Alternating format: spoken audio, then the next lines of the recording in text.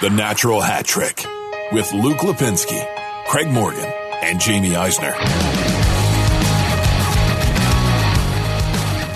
Welcome into episode 255 of the Natural Hat Trick podcast alongside Craig Morgan. The Natty Hattie. And no Jamie Eisner at the moment. He might pop in, which is really actually more terrifying if you think about it, because I like to feel like we're safe from Jamie, but we're not right now. The thing is, I have the power to let him in or not let him in, so I still feel pretty safe. I hope he tries to sign in and you just don't let him in. I'm Luke Lipinski. We are recording, I think this is, Craig, the first time we've ever recorded one after a Coyotes game. That may be true, actually. Yeah, I can't remember another instance. Unfortunately, And you and I haven't talked about that game yet either, so this is going to be completely spontaneous on the air. We'll get to that in a second. We're going to go through all 8 series as quickly as we can. We don't want this to necessarily be a 5-hour podcast. We're going to start, though, with the draft lottery that took place on Monday of this week. It feels like it was like months ago already, because the official first round of the playoffs it's been entertaining so far, to say the least. But the draft lottery plays out. The Rangers end up getting Alexis Lafreniere. There is, I guess, always going to be controversy. I don't really know what to say. Jamie, of all people, actually said this pretty well in our text thread. People were upset that Edmonton or Toronto might get it, and rightfully so. The Rangers get it, and now there's all this conspiracy talk because a New York team got it. Yeah, and they got, they had the number 2 pick last year, so that's a pretty good run of luck for a team that's trying to rebuild in a really major market. But, it is what it is. We saw Toronto hit the post with the ping pong ball that almost made it up and gave it Toronto, and it didn't happen, which was kind of hilarious. It's very hilarious. Just kind of encapsulated their entire season. But, yeah, I can't say I have that major a problem with New York. And look, this is not a franchise center or a franchise defenseman. This is a wing. He's a special player. He's a good player, but wings who transform organizations are few and far between. Alex Ovechkin, Patrick Kane, you just can't name that many of them. So in the end, it doesn't bother me that much. It's a big deal in the sense that it's, every team would love to have Alexis Lafreniere. And like you said, sure. This hastens New York's rebuild. And it's funny, I heard Toronto media complaining that the Rangers rebuild is going a lot faster than it probably should have because they get this pick. Toronto, of course, being the organization that got to take Mitch Marner at 4 and Austin Matthews with the number 1 pick. And then John Tavares just went there because he was from there. I mean, exactly. I want to touch on that more in a little bit, but go ahead. Well, I just, I don't know that there was anywhere other than like Florida or Minnesota where people weren't going to look and say, oh, there's some sort of conspiracy or whatever. I will say this, though, Craig, as we're watching it, and whoever the guy was that wasn't Gary Bettman drops the Rangers ball in before he's supposed to, my immediate thought was, if the Rangers win this draft lottery, everybody's going to point to that. And I was 100% validated once the draft lottery went through, and I flipped on Twitter, and everybody was like, well, yeah, obviously the Rangers ball was weighted more because it fell in first. There it is. I wish the NHL had rigged the lottery that the year that Austin Matthews was in. That's all I have to say. Yeah, if they were ever going to do it, that was the time to do it. Yep. And yes, the Coyotes could still use that franchise center. Do you think? Yeah, it's becoming pretty apparent again. Oh. Let's before we get to teams that are still playing, we should touch on Toronto, though, or maybe a better way to look at it is the fact that Columbus was able to respond from giving up 3 goals in the last 3.5 minutes of a game and then losing in overtime. They come back the next game, and not only do they play well from the beginning, they completely shut Toronto out in Game 5. Yeah, let me tie those two things together, the lottery in Toronto, because I have something that I want to put out there. I just wrote about it in the Neutral Zone that I posted earlier tonight, but I went back through because, you look at New York winning this and having the number 2 pick last year. I was wondering how many teams had either picked first or second overall since the Coyotes arrived in Arizona. So I went back and did the research. 24 of the NHL's 31 teams have landed a number 1 or number 2 overall pick in that time frame. and only 7 have not. And one of those is the Vegas Golden Knights. They've been around 3 seasons. So the others, Detroit, Calgary, Dallas, Minnesota, Montreal, and of course, your Arizona Coyotes. Now, obviously, Detroit and Montreal have won the number 1 pick, number 2 pick in past years. It's been a while for those franchises, and I really think Detroit earned it this year. I kind of feel like there should be some stipulation for a team if they're like 15 points clear of the pack. Sorry, you just get the number 1 pick because you need it that badly, and Detroit needs it that badly. But anyway, getting back to this, you look at the names that have gone at number 1. I mean, I can cite them. I did in the story: Auston Matthews, Connor McDavid, Nathan McKinnon, John Tavares, Steven Stamkos, Patrick Kane, Sidney Crosby, Alex Ovechkin, Joe Thornton. Those are some of the names at number 1. Number 2, Jack Eichel, Patrick Laine, Andrei Svechnikov. You got Barkov, you got Sagan, you've got Hedman, you've got Doughty, you've got Malkin, and Daniel Sedin. Those are superstars. Those are franchise players. And look, this is not to suggest that having those picks guarantees success. Edmonton is proof positive that you can still screw it up. They've had 4 number 1 picks since 2010. They have 1 playoff appearance and 1 series victory in that same time frame. But if you don't have those picks, you don't have the opportunity to get those types of players normally. It is pretty rare that you have franchise players extending beyond the second point in the draft. So the point here is the Coyotes haven't had that opportunity. And along with their ownership strife, I don't know why anybody expected them to have success. And I also don't get why the Coyotes get so much more criticism for their lack of progress than the Toronto Maple Leafs, who we were just discussing, who got Auston Matthews in one of the rare years where the number 1 pick actually went to the team with the worst record. They landed another franchise center because John Tavares just wanted to come home, and yet they still haven't won a playoff series since 2004 or a Stanley Cup since 1967. Isn't that worthy of more criticism? Yeah, it absolutely is. And, there are certainly Maple Leafs fans are very self-loathing at this point in the sense that they almost just seem to expect the worst. But the flip side is we all know if the Maple Leafs win 1 playoff series, which obviously it's not going to happen this year now, whenever that does happen, they're immediately going to act like they have the best team in the world. And you're right. It'll be insufferable. Yeah, that's why they must never win a series. That's why Boston did us such a service the last few years, and Columbus did us a huge service this year. They have caught so many more breaks, and some of that is because of where they are. And so that's just the reality of the situation. That doesn't only happen for Toronto and hockey. It happens for other teams in other sports, especially the NBA. But usually those teams cash in and can win a playoff series. So you're right. The Coyotes have never got the benefit of Auston Matthews. Now, they could have drafted Mitch Marner, and they passed on him. But they don't have a guy like John Tavares that's going to come here just because he's from here, unless it's Auston Matthews in a couple of years. And if that happens, then we can have that conversation then. But as it is now, they're trying to piece together a playoff team, and they made it farther than Toronto. Yes, Toronto has every advantage imaginable in the NHL, and still they're in this situation. Anyway. Toronto, they probably realistically have more advantages than any team in the NHL. Yeah, other I would than agree with that. Edmonton picking first every year. But other than that, was there any fear when you could see? Could you immediately tell it was the Rangers' ball, or did you just see blue? Because I thought it was the Rangers, but there was part of me that's like, if that's the Oilers, I'm leaving my own house. I would have too. I would have been tweeting furiously if it had been the Oilers.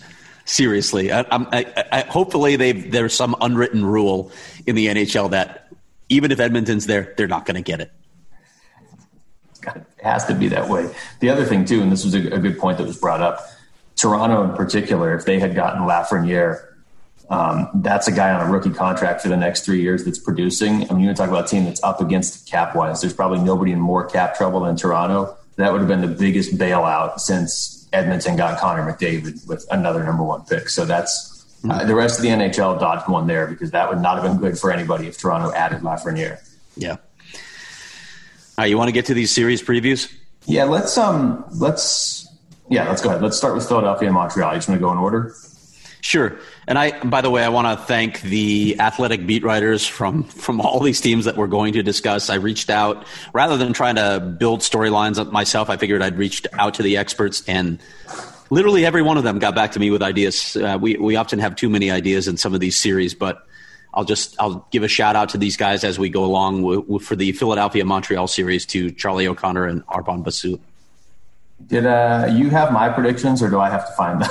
You're going to have to find your predictions. Okay. Well, let's start. This one I know. This one I have Philadelphia in 4. In 4? Okay. Yeah. I don't – Montreal shouldn't be here. And we know why they're here, but they're not a good team. All right. But where they potentially have an advantage is Carey Price, although Flyers fans will tell you Carter Hart is the next Carey Price. He could be. Carey Price was his favorite player, his favorite goaltender growing up. So I'm looking at what Jamie sent in. Jamie picked the Flyers in 5, and I'm actually giving Montreal 2 games in this series. I'm going to say Flyers in 6, but we're all obviously picking the Flyers, and I don't think Montreal has any chance to win this. It is interesting to look at these 2 coaches, right? These are 2 of the better guys in the business. 2 guys with French-Canadian last names, too. You don't see that a lot. Mm-hmm. Yeah, it's that's true. And the way Montreal seems to hire, these might be the only 2 guys eligible to manage the teams for a while. Right. I don't see any way other than Carey Price that Montreal has any advantages here. Philadelphia has depth. They're playing so well before the pause, and they seem to come right out of it as if nothing had happened. It's amazing to watch. Yeah, and look, I can't figure out how good Philadelphia is. I don't like Philadelphia, but they have impressed me because, to me, they were the team that was going to get hurt by the pause more than almost anybody. I mean, I guess Pittsburgh and Edmonton being 5 seeds and having to play an extra round that they were both incapable of winning, they got hurt. But the Flyers had so much momentum going into the break that I didn't know how they were going to come out of it. I couldn't tell if maybe of those top 4 teams in the East, they were kind of a distant 4th. As it turns out, they win the round robin. I know it's only 3 games, but that game against Tampa Bay on Sunday was a huge game because do you want to play Columbus in the first official round or do you want to play Montreal? Montreal is basically a bye, and they are, the 24th best team in the NHL or something. They shouldn't be here. Yeah, no question. I don't know that we need to spend a lot of time on this series, to be honest. I think we're all in agreement that the Flyers are going to win this one. No, and in full disclosure, we're recording this. We were going to record yesterday, and let's say Jamie's internet messed up, so we were unable to do it. All right, so that's how it's going to be. Yeah, he's not here to defend himself, so it's definitely Jamie's fault somehow. His hair got in the way. But we all put in our predictions before then, so it's okay. We did. And you'll see with one of mine that it definitely was in before any of these games were played. All right, Tampa Bay and Columbus. Is that series over already? Didn't they play like 5 games? Where do you come out on this? I texted you and Jamie about this, but Mike Milbury, who was calling the game, the first, the second overtime, the third overtime, and the fourth overtime, he started each overtime by talking about how they have to find a way to shorten these games. And even if you're right, you can't say that on the broadcast, but he's so wrong. This is something this is what makes playoff hockey. This is one of the things that makes it so great and why you get people that don't care about hockey tuning in, because there's a game that's been going for 3.5 hours and it's sudden death. Well, as soon as you said Mike Milbury, there was probably a 99% chance that I was going to disagree with what he said. Yeah, I don't know why he's doing games, Luke. I don't think he's any good in any aspect of this job right now, to be honest. So I don't know why he's doing games. Sorry to say that, but that is how I feel. I think he's a detriment to these broadcasts. And to say that people aren't interested, he was saying that people were actually going to start tuning out. Yeah, because the game was going too long. It's the opposite. Yeah, it's a so curiosity for casual fans at that point because it's in the 5th overtime. I know Milbury bothers a lot of people, and his actual call of the game doesn't bother me very much, and nearly as much as it bothers most people. But I just didn't understand that line. I mean, it is one of the things that makes playoff hockey so intriguing for the reason you just said. And he said the exact opposite. Like, He did. He pointed out, he's like, I think people are going to start turning this game off on the East Coast. Like, no way. At a certain point last night, that game, you had a feeling that you might see something close to history. And honestly, it kind of felt that way by early in the second overtime. There was really no indication that game was going to end anytime soon because Jonas Korpisalo was making 85 saves. Yeah, he really was spectacular. I mean, Andrei Vasilevsky was obviously good, too, when you make that volume of saves, but he wasn't challenged nearly as much as I thought Tampa was the better team throughout that game. And that was something to see because we didn't know how they were going to respond both to the layoff, the loss last year, and having to face the same team that maybe had a psychological edge on them, but they look good. And they played a tight game as well, which was encouraging to see. Also, having Victor Hedman back for game one was huge. We didn't know his status up until game day, and then he ended up playing a ton of minutes. Yeah, to me, this was one of the tougher series to pick because I have all the respect in the world for what Columbus has done, not only last year now in retrospect, but especially this year when they go out there and beat Toronto. And the way they do it, and I mean, that stat that all the guys that left this team, the Matt Duchene's and the Artemi Panarin's and Sergei Bobrovsky's, they're all already out of the playoffs. And John Tortorella's team is still going. So there was part of me that really did want to pick Columbus, but I keep going back to this, and maybe I'm putting too much weight in it. But being at the award show last year and how much that series was still bothering those Tampa Bay players 2.5 months later, for them to get a chance to avenge that against the very team that took them out. And how many times did we talk about this last year? You know, it's like, how does Tampa Bay get through this upcoming season, which was this past season now, when all that really matters is what they do in the playoffs? And then, you know, they have a decent season. There's a huge break, and all of a sudden they get to start in the playoffs against the team that took them out. If they're ever going to advance in the playoffs, this is it. Yeah. And like I said before, I like the fact that they were patient with Columbus's structure. They played the game that they needed to play to beat Columbus. So that's encouraging. They stayed patient with it throughout the game. And man, they had to stay patient for a long time. But this, to me, I look at this now, and I know Columbus did an unbelievable job of bouncing back after that gut-wrenching loss to Toronto that we just talked about. But how many times can you go to the well, Luke? I mean, that's a really hard game to lose. You're down 1-0, but it feels like more, and you're down to a team that you know on paper is probably better than you. You're probably tired from all the hockey you've played already. I just don't know how they get up for this one. Yeah, if this was a little bit later in the series, even if that had been like game 3, I think I'd agree with you. If that made the series like 2-1 Tampa or something, it's so early. I mean, game 1, that even though it feels like 3 games because it basically was, they still only have to win 4 of the next 6. I mean, it's not – I don't think they're going to win the series, but I don't think losing in 5 overtimes is what did them in. And obviously Tampa has the more talented roster. But, you know, we look at Columbus and you think of all the players that have left. They do still have Seth Jones and Zach Werenski on that blue line. It's a pretty good top pairing to have. Seth Jones was ridiculous. He just kept – it's almost like he got stronger as time went on after playing more than an hour of hockey. It's funny you say that. Once he hit the 60-minute mark, there were moments where he was running guys down and taking the puck from them. Yeah. And then even after the game and his post-game availability, he was just kind of like, yeah, I'm fine. So who do you have in this series? I took Tampa in 7. Okay, I took Tampa in 6 in this one. And Jamie has the Lightning in 7 as well. See, Jamie's not here. You could have said Jamie has Columbus in 4. Yeah. Jamie took the Kings. The Sacramento Kings. To your point, though, because we kind of glossed over it, Victor Hedman coming back. Not only coming back, but essentially playing 3 games yesterday. So we know he's good to go. Yeah. Now, if they can get Steven Stamkos back, and you know, maybe you're playing with a little bit of house money too. If you stay ahead in the series, you can keep him out a little bit longer to make sure. I don't really even know what his status is, you know, coming back from that core surgery, but the longer he can rest, probably the better. They're going to need him at some point, I would think, if they're going to make a deep run. So let's take a little bit of a closer look at Tampa. If they win this series and beat the team that really put them in such a tough spot last year, because as much as we talk about Tampa Bay choking in the playoffs, the year before they were in the Eastern Conference Finals, and then they choked in a big way against Washington. But if they're able to beat Columbus with the talent they have on this roster, I mean, on paper, this is a team that should be able to win the whole thing. Sure, I think so too. But, you know, and I do think it gets the monkey off their back a little bit. On the flip side, the East is so good that there are a bunch of teams that are just as deserving of, you know, getting to the Cup Finals, Tampa. So it's not going to be an easy run. Probably if you win, you're playing Washington. We'll get to them in a second. But even if you don't, you might be playing Boston. Well, that's if you're picking the Washington Capitals to win. Well, it's a good segue to the number 3 Capitals against the number 6 Islanders. Oh, we didn't. Who do you want to give shout-outs to in the Tampa Bay Columbus series? Joe Smith and Aaron Portzline. I feel like all Columbus Blue Jackets news comes through Aaron Portzline. Yeah, he's unbelievable. He's got that team on lockdown. Yeah, he's a rock star.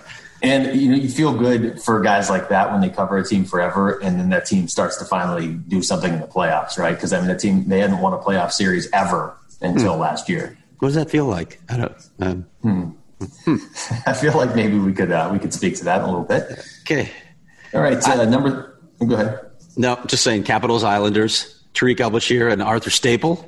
Thank you for your thoughts on this series. The Islanders are already up 1-0 in this series, so I'm feeling a lot better about my pick because I'll stay it right now. I took the Islanders in 7. I think Washington is they're waning. They're waning. The Capitals are waning. You think so? I hope you're right. This is definitely the series I picked with emotion. I took Washington in 5, so I'm in a tough spot for them to actually do it since they're already down 0-1. I still think they come back and win the series. I probably won't have the game number right. I hope I'm wrong. I hope they get swept and Tom Wilson retires, but I don't see everything going that well. So explain why you think the Islanders can win the series, because my concern is I just don't think they can score enough. Yeah, and that's definitely a concern. But if you can play the type of game they play today, you can win the series. And I have a lot of faith in the guy behind the bench to figure this out. And again, I know they parted ways a little while ago. It's been 2 years since Barry Trotz left Washington, but yeah, there's just a little bit of extra motivation, I think, for him in this one to dissect this. I don't know. The other thing that I wonder about, I don't know about Braden Holtby. I don't have confidence in him that he is the same goalie that we saw a few years ago. Yeah, that's fair. This could be one of those series where if we get like 2 more games in and it's 2-1 Islanders or something, this might be one of the first series where we see a team have to make a switch and kind of go through that goalie controversy, because he hasn't been the same guy that he was when they won the Cup. Even the year they won the Cup, remember, he was benched for the first playoff game and Philip Grubauer was in there. Yeah. Like you, I have all the respect in the world for Barry Trotz. I just wonder, when you play a team with the firepower that Washington has, if that's the best matchup in the world, because even if you hold Washington, or even, if you're the Islanders, if you're only going to score 2 or maybe 3 goals a game, that's probably your recipe, right? Is winning games 3-2. I know they won 4-2 today. I don't think Barry Trotz's plan was to go down 2-0 and score 4 unanswered. But it just feels like no matter how good you play defensively, Washington's still going to score some, and the Islanders are just not a high-scoring team. It's almost like Baltimore, like the Ravens in the playoffs in the NFL, where once they fell behind, it's tough to come back. But I say that, and the Islanders already came back in Game 1, so I hope I'm wrong.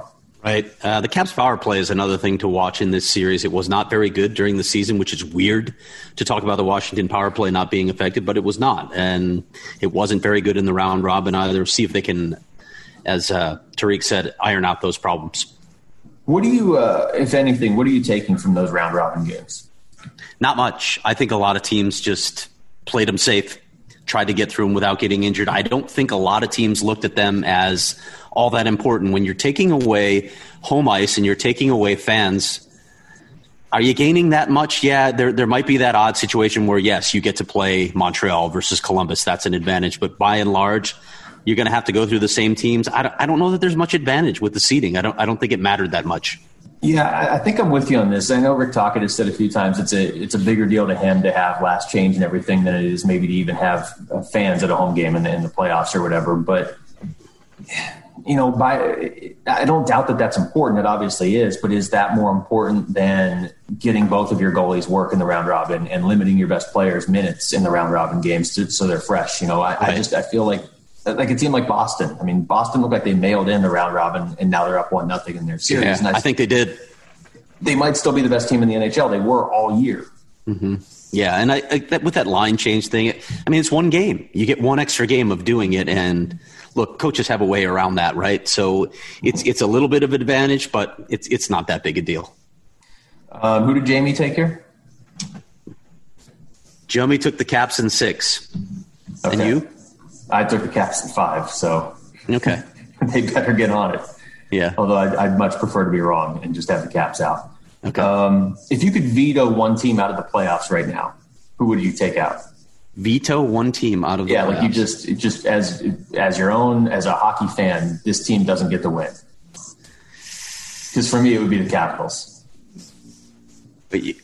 So, like, get them out of the first round, or get them out when they were still in the qualifying round. Can I go back one round?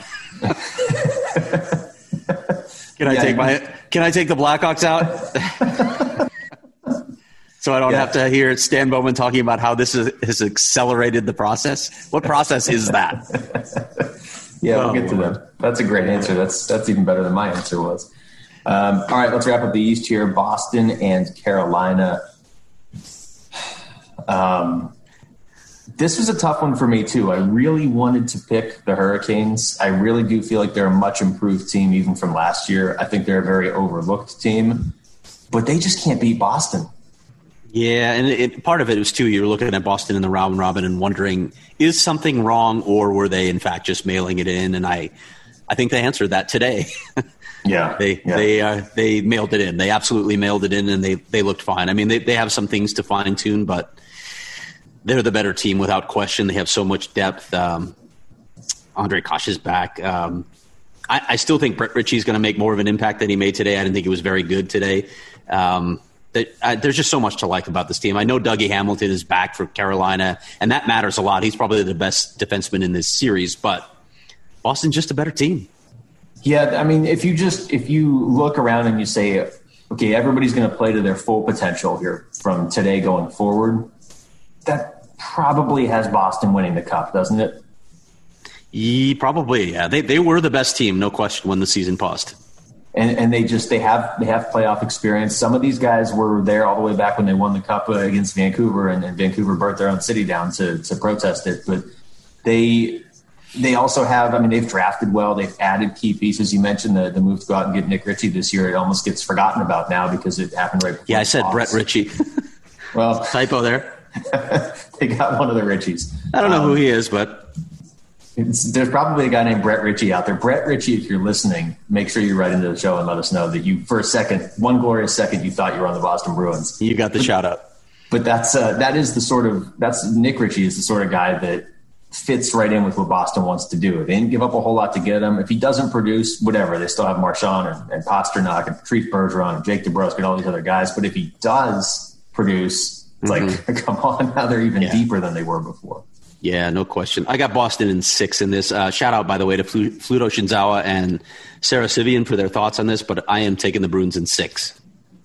Yeah, I went back and forth. I finally took the Bruins in 7 just because specifically Boston is a team Carolina can't seem to beat. But I do think Carolina, like last year when these two teams met, it was almost just a given that it was going to be a sweep, and it was. I think Carolina's better than that now, but the fact that they lost game 1 and it wasn't a short game, it was double overtime, that could be an issue for them. Because once Boston wakes up, you realize this is probably still the best team. Jelmy took the upset. He took the Canes in 7. Did he really? Wow. He did. Now I hope Boston wins. All right. Let's go over to the Western Conference, Craig, and let's start. Let's start with that Vegas-Chicago series, shall we? Jesse Granger and Scott Powers, thanks for your thoughts. This is going to be a brief series, and I think Game 1 underscored that fact. This is a terrible matchup for the Blackhawks, a terrible matchup. What do the Blackhawks do worse than anything else they do? They defend so badly, and they can't defend in their own end.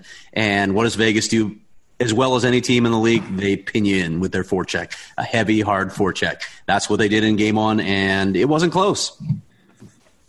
Yeah, you have a series where one team is clearly better than the other on paper, and it's also a bad matchup for the lesser team. That's not great. I heard somebody make the argument today that Chicago had like the 23rd best record in the NHL, 22nd or 23rd best record when you stack them up. Vegas is one of those teams on Boston's level, I believe, or maybe just a slight notch below Boston. So when you get a matchup like that in the playoffs, I think Vegas is going to take advantage of it and exploit it. I'll be honest, I just looked at my picks, so I'll stick with what I said. I picked Vegas in 6. That might be too long of a series the more I think about it, but either way. I have the Golden Knights in 5 in this one, and so does Jamie. Where do the Blackhawks have an advantage here? Boy, I have typos all over my show notes, by the way. How come you're not giving me help? This is bothering me. You mean like Malcolm Subban? Yeah, Malcolm Subban. Who's he? Or Lex Tuck. Oh, I didn't even see Lex Tuck. Lex Tuck is going to be like a recurring character on this show. This is brutal. Lex Luthor. This is brutal. Not only that, you wrote Lex Tuck as the X Factor. You could have at least said he's the Lex Factor. You're lucky Jamie's not here for this. Yeah, they don't even have an advantage in goal, do they? They don't have an advantage in goal. I mean, this is like Robin Leonard's revenge. And I don't know. I love the fact that Patrick Kane and Jonathan Toews are playing well, but that is not what's going to shepherd the Blackhawks into the future. And when those guys are gone, all this talk about how this has accelerated the process. Yeah, no. Yeah, I mean, the only advantage I guess they have is experience in the playoffs. But Fleury's won a couple cups, so Vegas at least has experience at maybe the most important position. And they went to the Cup final a couple of years ago. That's true. They got some experience. I like the last line in your show notes. It says Chicago's playing with house money, and they are. But when you're playing with house money, it's only house money if you don't then dip into your savings too. And that's where I feel like Stan Bowman is going to be, I don't know, if he's really going to take the fact that they were able to beat an underachieving Edmonton team in a qualifying round as a sign that everything's fine going forward. That would concern me. Yep. But a lot of people are buying it. It's amazing. He sold a lot of people on that line. Well, Why? not sold. I don't know. I have no idea. All right. Anything else on that series? That to me, I really need to move past it.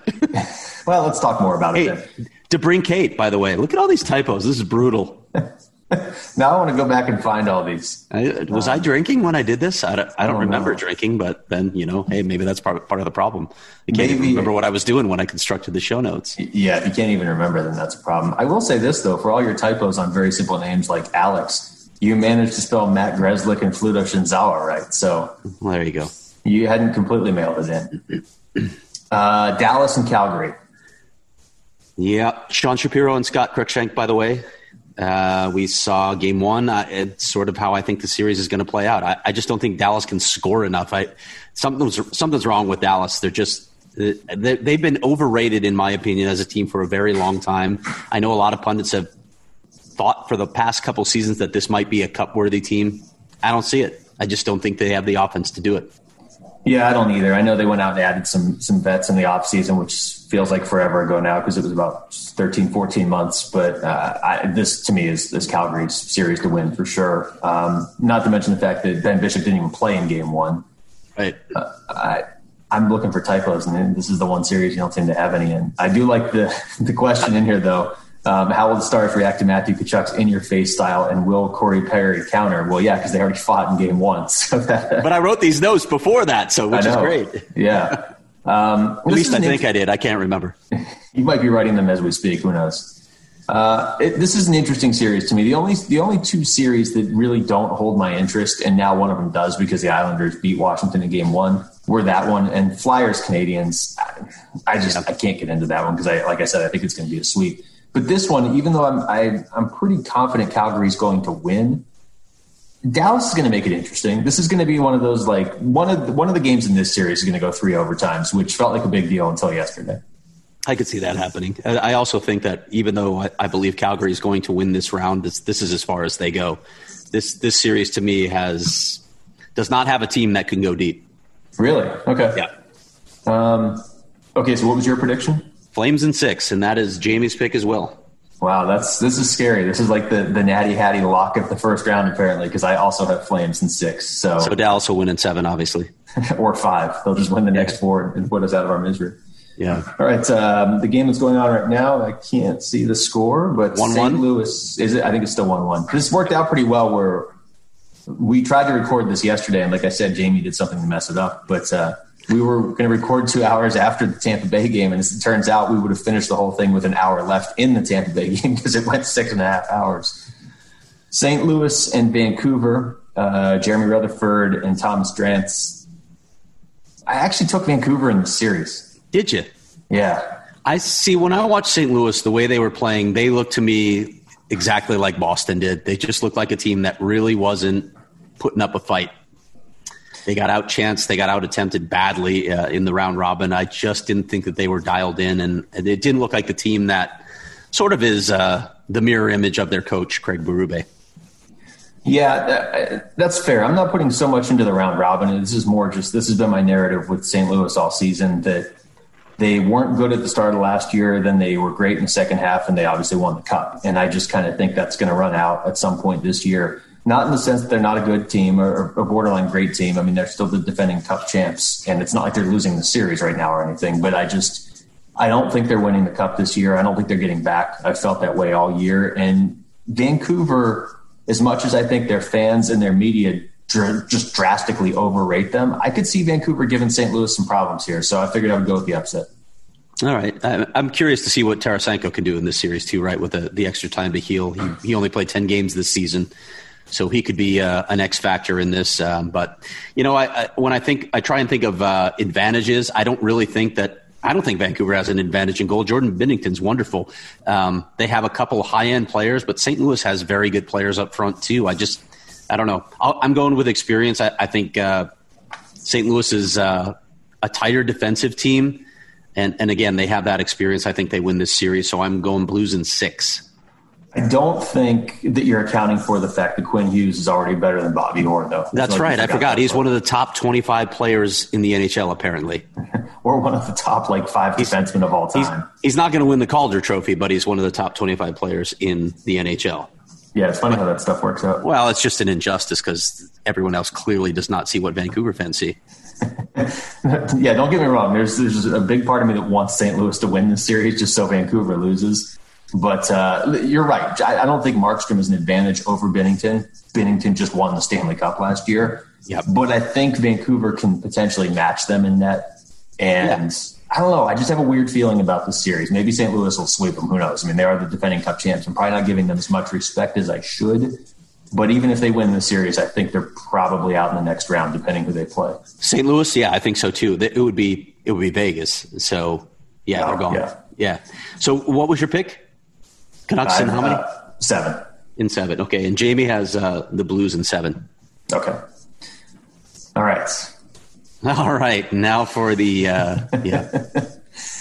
Avalanche Coyotes. Game 1 was tonight. Let's just get the predictions out of the way first so we can go from there. I had Avalanche in 5. Jamie has Avalanche in 5, and you have? I have the Coyotes in 7. Oh, there it is. Which is still doable. So I guess let's start there. Okay. To me, it's not that the Coyotes lost game 1. I mean, obviously I picked them to win 7, so that means they're going to lose 3. To me, I think that's the worst we're going to see Colorado play in the series. And it was right there. And with 7 minutes to go, it's 0-0. And I made this comment to somebody up in the press box. And maybe it was partially fueled by Rick Tockett's comments after practice yesterday. And then the fact that this game was really playing out to sort of back up, you practice the way you play. But I made this comment to somebody in the press box of if the Coyotes win this game 1-0, they're going to get smoked on Friday because they almost need a wake-up call. I don't think they played terribly defensively, but the power play in the third period where they didn't even look like they had any interest in trying to score, that was maddening. Yeah, that was terrible. Their special teams are a concern to me. They have not been good in this postseason. Their power play is not good. Their penalty kill has been bad. They've given up 5 power play goals, I believe, in 16 chances. That was an elite unit during the season. That can't happen for a team that prides itself and identifies as a defensive team. So that's a concern. But to me, today, that wasn't the major concern. Today was the fact that they just didn't look interested in playing offense. Yeah. They had 14 shots on goal, and Rick said it in the post-game conference.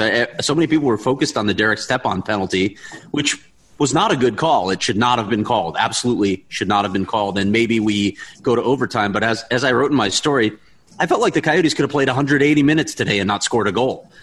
They weren't doing anything. They were back on their heels. And when they got in transition, they looked so slow through transition.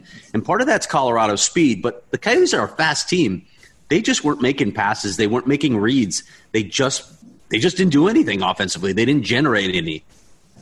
Yeah, a buddy of mine that watches the NHL a little bit, but he doesn't live here, so it's not like he gets to watch the Coyotes a lot. Texted me in the second period of the game. He's like, "Are the Coyotes not a fast team? Like, are they one of the slower teams?" And it wasn't sarcasm. He was just genuinely asking because everybody gets to watch now in the playoffs. You get to watch wherever across the country, and I didn't have an answer for him because this team built on speed. And what was so maddening is, as Rick Tocchet said flat out before this game, you have to match Colorado's pressure. You have to meet that with pressure. You can't just stand back on your heels.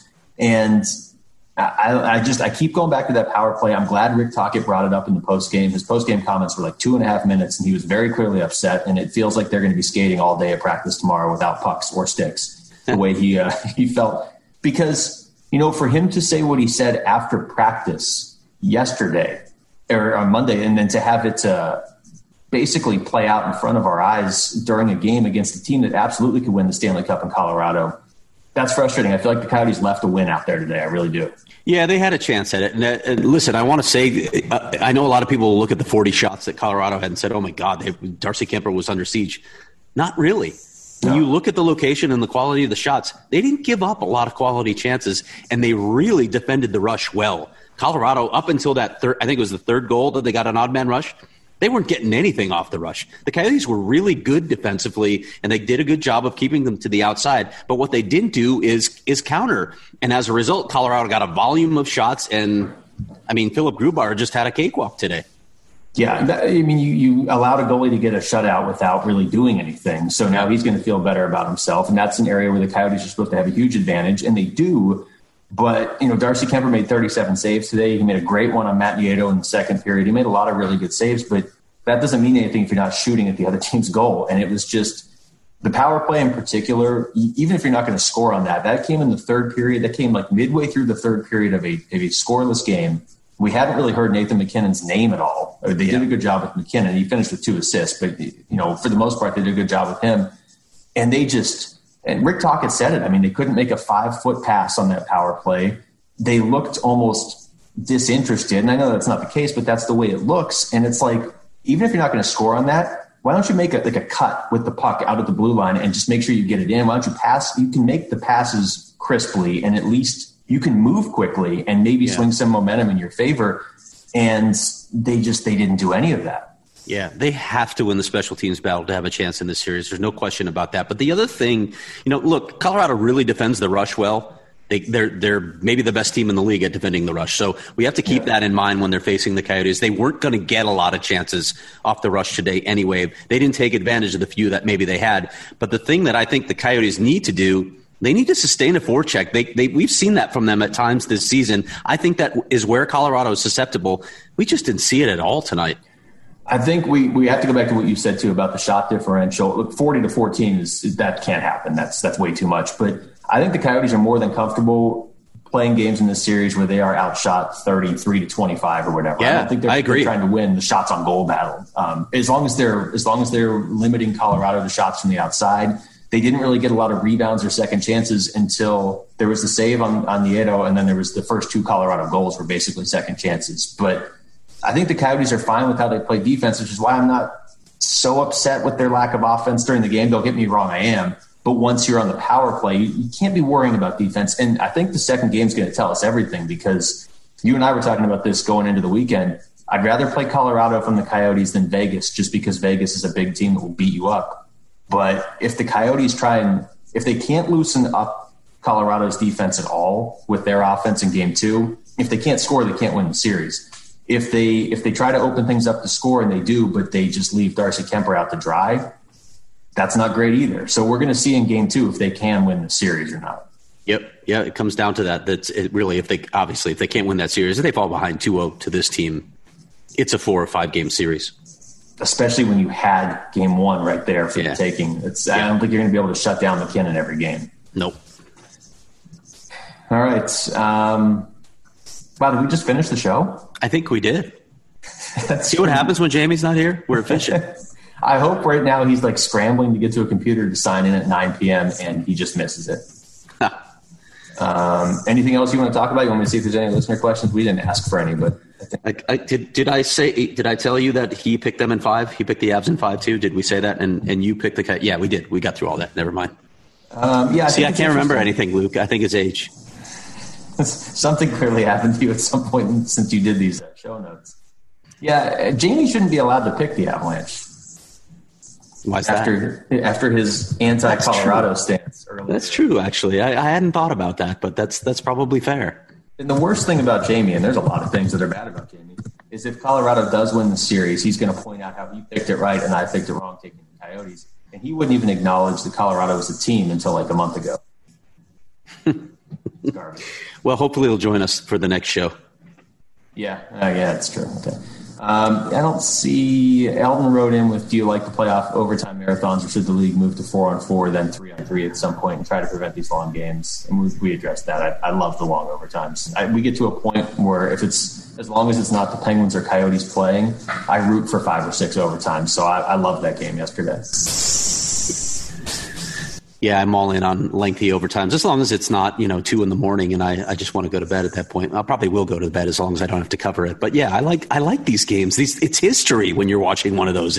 It's fantastic. Yeah, I don't understand where do you have to be? We've been waiting for the hockey playoffs. What do you have to watch instead of sudden death overtime? Yeah. A couple other comments here. Chris wrote in, he's very concerned. He's going to file a missing mallard report with the police department. First of all, Jackie the Duck, he's alive and well. He's actually in that room over there. I could go. Sure. Okay. I don't see him. But I'm not going to because, what's the point? It's a very dark room you're in, by the way. It's because I have the TV on and then the window. Mm-hmm. Yeah. So it's not that you're depriving your ducks of light? No, they're actually over there where the light is. Sure they are. And they're all over there except Olfie. I can't find Olfie. I think he finally had it after that series. And do you want to address whatever Carl and you were talking about with sushi? No, that's all right. Okay. I think we got it out. Okay. Carl admits that sushi belonged on that list. That's all I need to know. Indispensable foods. Turn AZ Blue, who I don't believe has tweeted us before. Or if he has, it's under a different name. Maybe it is. He says, if Tampa loses after 12 periods, does that count as their annual sweep out of the playoffs? Yeah, I would have gone with that. All right.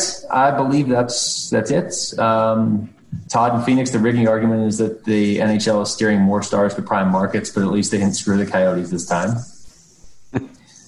I don't mind Lafreniere in New York, except there's going to be a stretch here where the Penguins are just abjectly horrible because all of those top 2 picks have been going to the Metro Division for the past 4 or 5 years if they're not going to Buffalo or Edmonton, and Pittsburgh's getting worse and everybody's getting better. Well, the NHL has a way of fixing that for Pittsburgh. Hopefully there's a truly elite center coming in 2 years. All right. That's going to do it for us. For Craig Morgan, not for Jamie Eisner, who never made it. I'm Luke Lipinski. Thanks for listening to the Natural Hat Trick Podcast.